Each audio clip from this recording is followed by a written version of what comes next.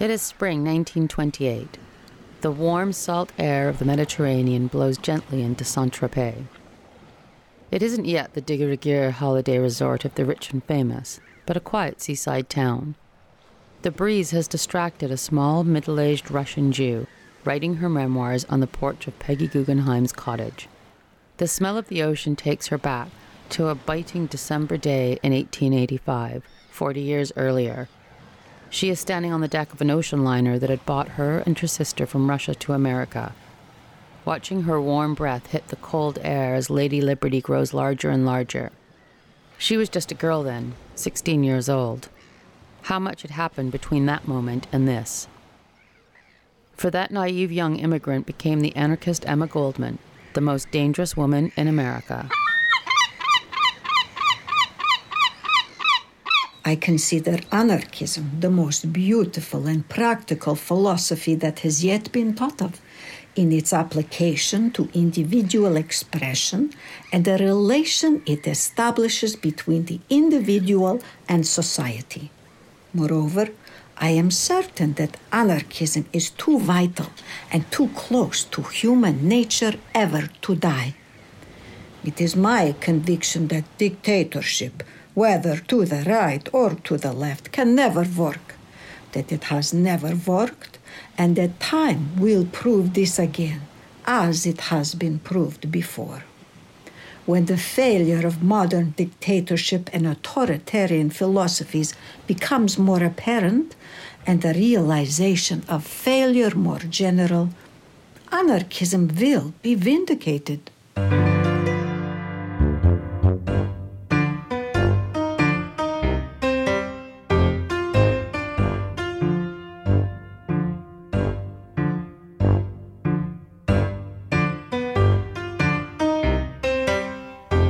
You are listening to She Speaks Volumes, the primer for 500 years of feminist philosophy, history, and theory.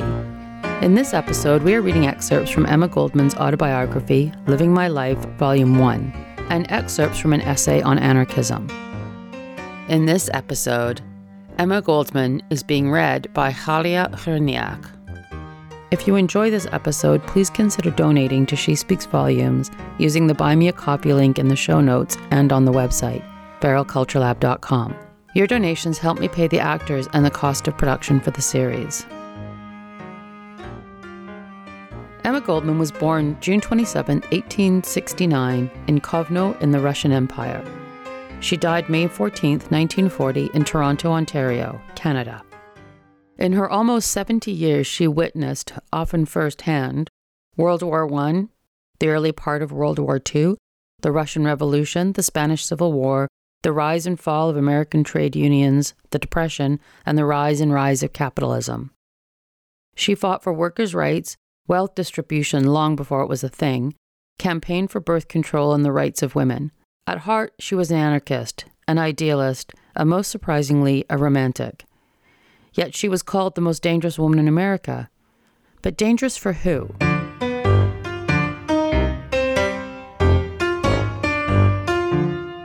Emma Goldman settled in Rochester. She found factory work and even married. But she left her husband and soon after left for New York. She was still just 20 years old. Emma had been deeply affected by the unjust treatment of the 8 anarchists arrested in the Haymarket affair. And as soon as she arrived in New York, she sought out the anarchist movement there, headed up by Johann Most. Most and Goldman began an affair, the first of many she would have. But it was Most who started her off on her career as a speaker.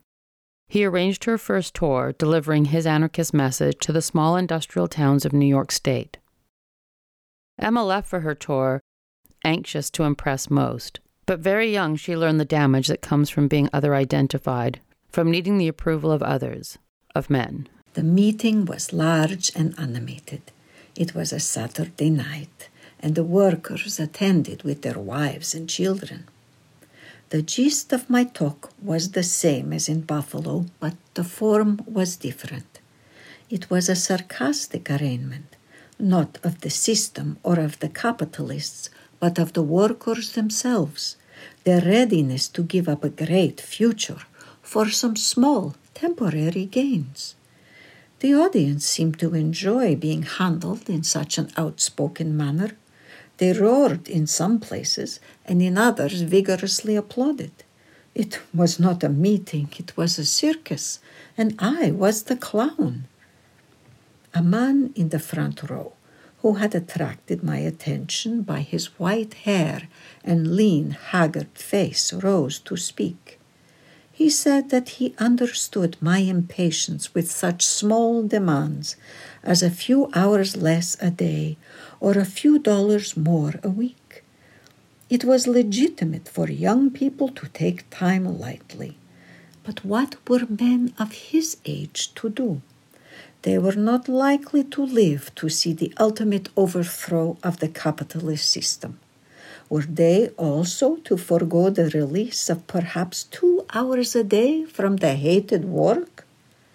That was all they could hope to see realized in their lifetime. Should they deny themselves even that small achievement? Should they never have a little more time for reading or being out in the open? Why not be fair to people chained to the block? The man's earnestness, his clear analysis of the principle involved in the 8-hour struggle, brought home to me the falsity of most's position. I realized I was committing a crime against myself and the workers by serving as a parrot, repeating most's views. I understood why I had failed to reach my audience. I had taken refuge in cheap jokes and bitter thrusts against the toilers to cover up my own inner lack of conviction. My first public experience did not bring the result most had hoped for, but it taught me a valuable lesson. It cured me somewhat of my childlike faith in the infallibility of my teacher, and impressed on me the need of independent thinking. Upon Emma's return, she tries to tell Most about her experiences, but he seems to view her newfound independence as a betrayal, and they part company. Some anarchist he is, but it probably speaks more to the inherent notion that women should be obedient. The late 18th and early 19th centuries marked huge industrial growth, and it seems incongruous to think that less than 25 years separates the publishing of Harriet Jacobs' Incident in the Life of a Slave Girl and Emma Goldman's Ocean Voyage to the U.S. 25 years of intense industrialization, economic growth, and rapid urbanization. The conditions for workers at the turn of the last century were appalling. Long hours, atrocious work conditions, and low pay eroded lives and communities. For working class and poor people, living conditions were squalid. Women had no access to birth control, limited options for earning a living, and even less control over their income. As magnates raked in money through mining, construction, railroads, manufacturing, and trade, they glad-handed their way through government, ensuring their profit margins were safe. In this environment began the rise of the trade unions, workers banding together to ensure human rights, fair pay, and safe work conditions. This was the key focus of the anarchist movement and where they received most of their support. This was not the anarchy of the punks. It wasn't hardcore music and a fashion statement, or even the ascension of the individual. And it wasn't the modern anarchy now associated with racism and nationalism. This was a movement focused on disbanding government and liberating the individual so they could freely construct communities and create economies that distributed wealth fairly. Anarchism, then, really stands for the liberation of the human mind from the dominion of religion, the liberation of the human body from the dominion of property, liberation from the shackles and restraint of government. Anarchism stands for a social order based on the free grouping of individuals for the purpose of producing real social wealth. An order that will guarantee to every human being free access to the earth and full enjoyment of the necessities of life, according to individual desires, tastes and inclinations. This is not a wild fancy or an aberration of the mind. It is the conclusion arrived at by hosts of intellectual men and women the world over, a conclusion resulting from the close and studious observation of the tendencies of modern society. Individual liberty and economic equality, the twin forces for the birth of what is fine and true in man. I don't think anarchy would result in a lawless Mad Max society. I'm also not sure anarchy could be permanent. I think humans by nature are too cooperative. If all government institutions vanished from the earth, I think we would develop new ones. Community-structured policing, infrastructure administration and maintenance, new banking systems. But would they always be free from corruption? We are human, full of personal weaknesses. I do think, though, that without a government, these corruptions could be addressed and not run the risk of becoming systemic. There are lots of free resources available online for Emma Goldman's writing and on anarchism. I have included their links in the show notes. Also, listen to the bonus episode for an interview with Ruth Kinna, author of The Government of No One, The Theory and Practice of Anarchism. If you want to learn more about other writers in the She Speaks Volume series, sign up for my monthly newsletter. The newsletter is a journal of Feral Culture Lab projects, productions, and explorations, with topics ranging from fairy tales to witchcraft, magic, myth, and meaning, and the history according to women. A link for the newsletter is also in the show notes.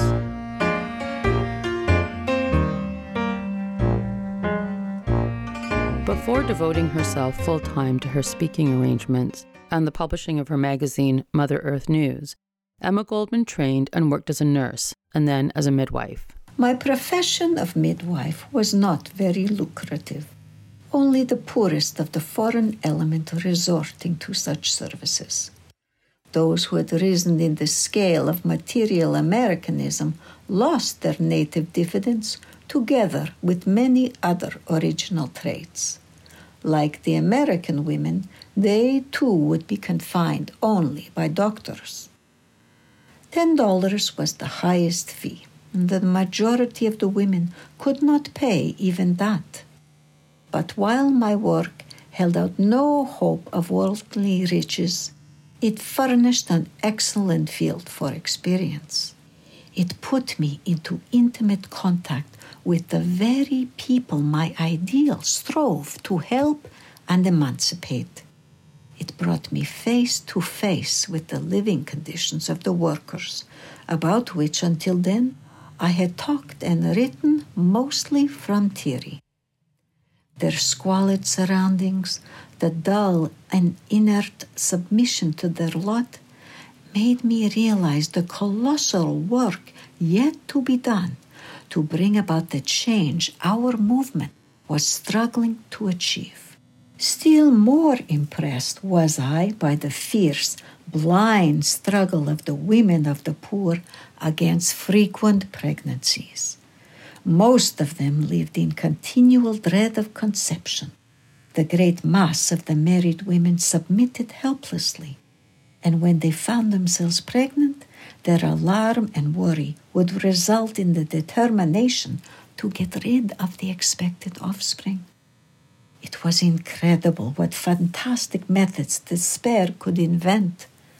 Jumping off tables, rolling on the floor, massaging the stomach, drinking nauseating concoctions, and using blunt instruments. These and similar methods were being tried, generally with great injury. It was harrowing, but it was understandable. Having a large brood of children, often many more than the weekly wage of the father could provide for, each additional child was a curse of God, as Orthodox Jewish women and Irish Catholics repeatedly told me. After such confinements, I would return home sick and distressed, hating the men responsible for the frightful condition of their wives and children, hating myself most of all because I did not know how to help them. I could, of course, induce an abortion. Many women called me for that purpose, even going down on their knees and begging me to help them for the sake of the poor little ones already here. They knew that some doctors and midwives did such things, but the price was beyond their means. I was so sympathetic. Wouldn't I do something for them? They would pay in weekly installments. I tried to explain to them that it was not monetary considerations that held me back. It was concern for their life and health. I would relate the case of a woman killed by such an operation and her children left motherless. But they preferred to die, they avowed. The city was then sure to take care of their orphans, and they would be better off. It was this period of her life that taught Emma how critical access is to birth control and to safe abortions, a cause she would later campaign and come under fire for. Emma Goldman devoted her life to fighting for the freedom of the individual, but her autobiography reveals a different woman than the intense political activist and agitator. She was also a remarkably sensual woman, passionate, even romantic. I had every reason to be satisfied with the Milwaukee response and to be happy in the circle of my good comrades. Yet I was restless and discontented. A great longing possessed me, an irresistible craving for the touch of the man who had so attracted me in Chicago.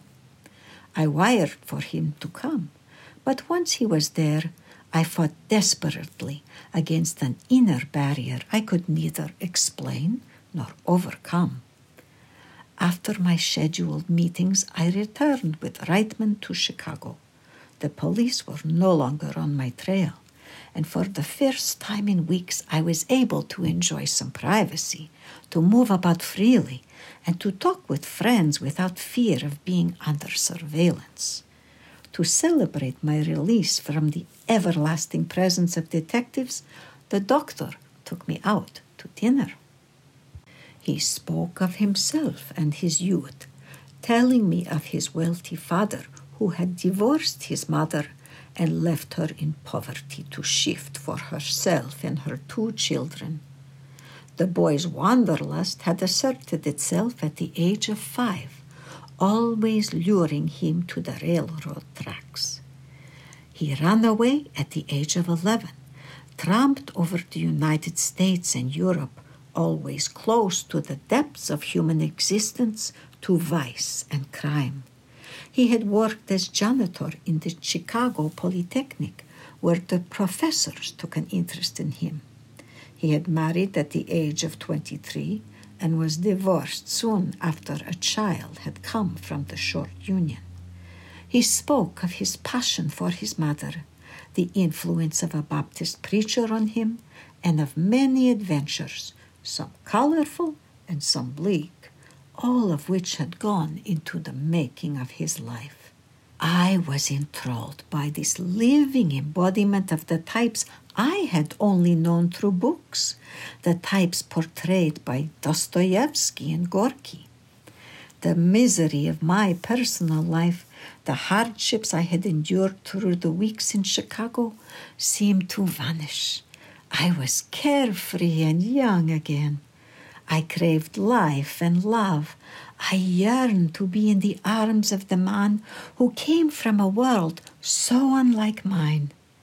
That night at Yampolsky's, I was caught in the torrent of an elemental passion I had never dreamed any man could rouse in me. I responded shamelessly to its primitive call, its naked beauty, its ecstatic joy.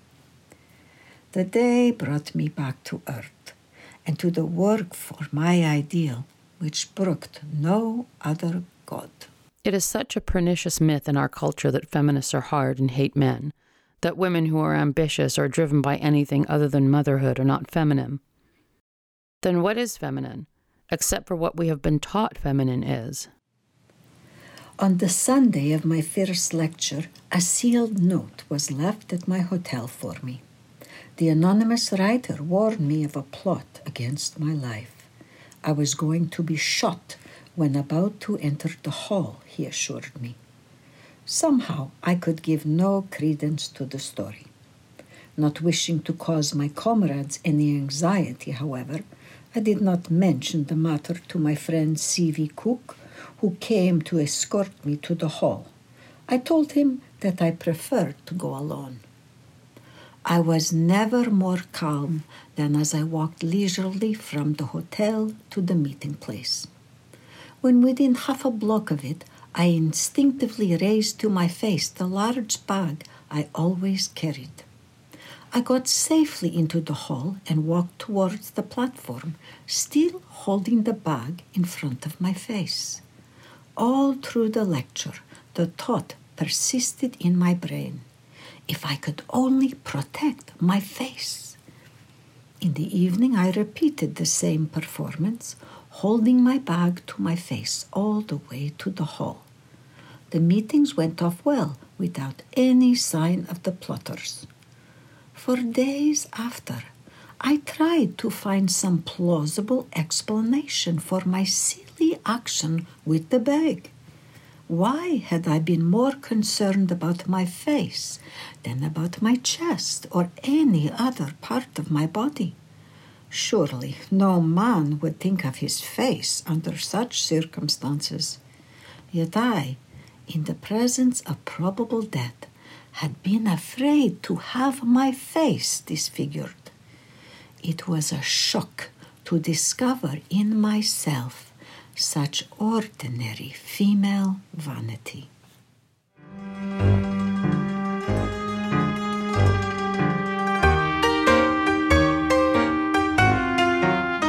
I think Emma Goldman's vision for an anarchist future is also present in Virginia Woolf's sentiment in 3 Guineas, which I will cover in the next episode of She Speaks Volumes. It is a bit of a challenge right now to produce to a schedule as I need to pay the actors, so again, consider donating through the Buy Me a Coffee link. If you want to be notified of upcoming episodes, subscribe to the newsletter at feralculturelab.com.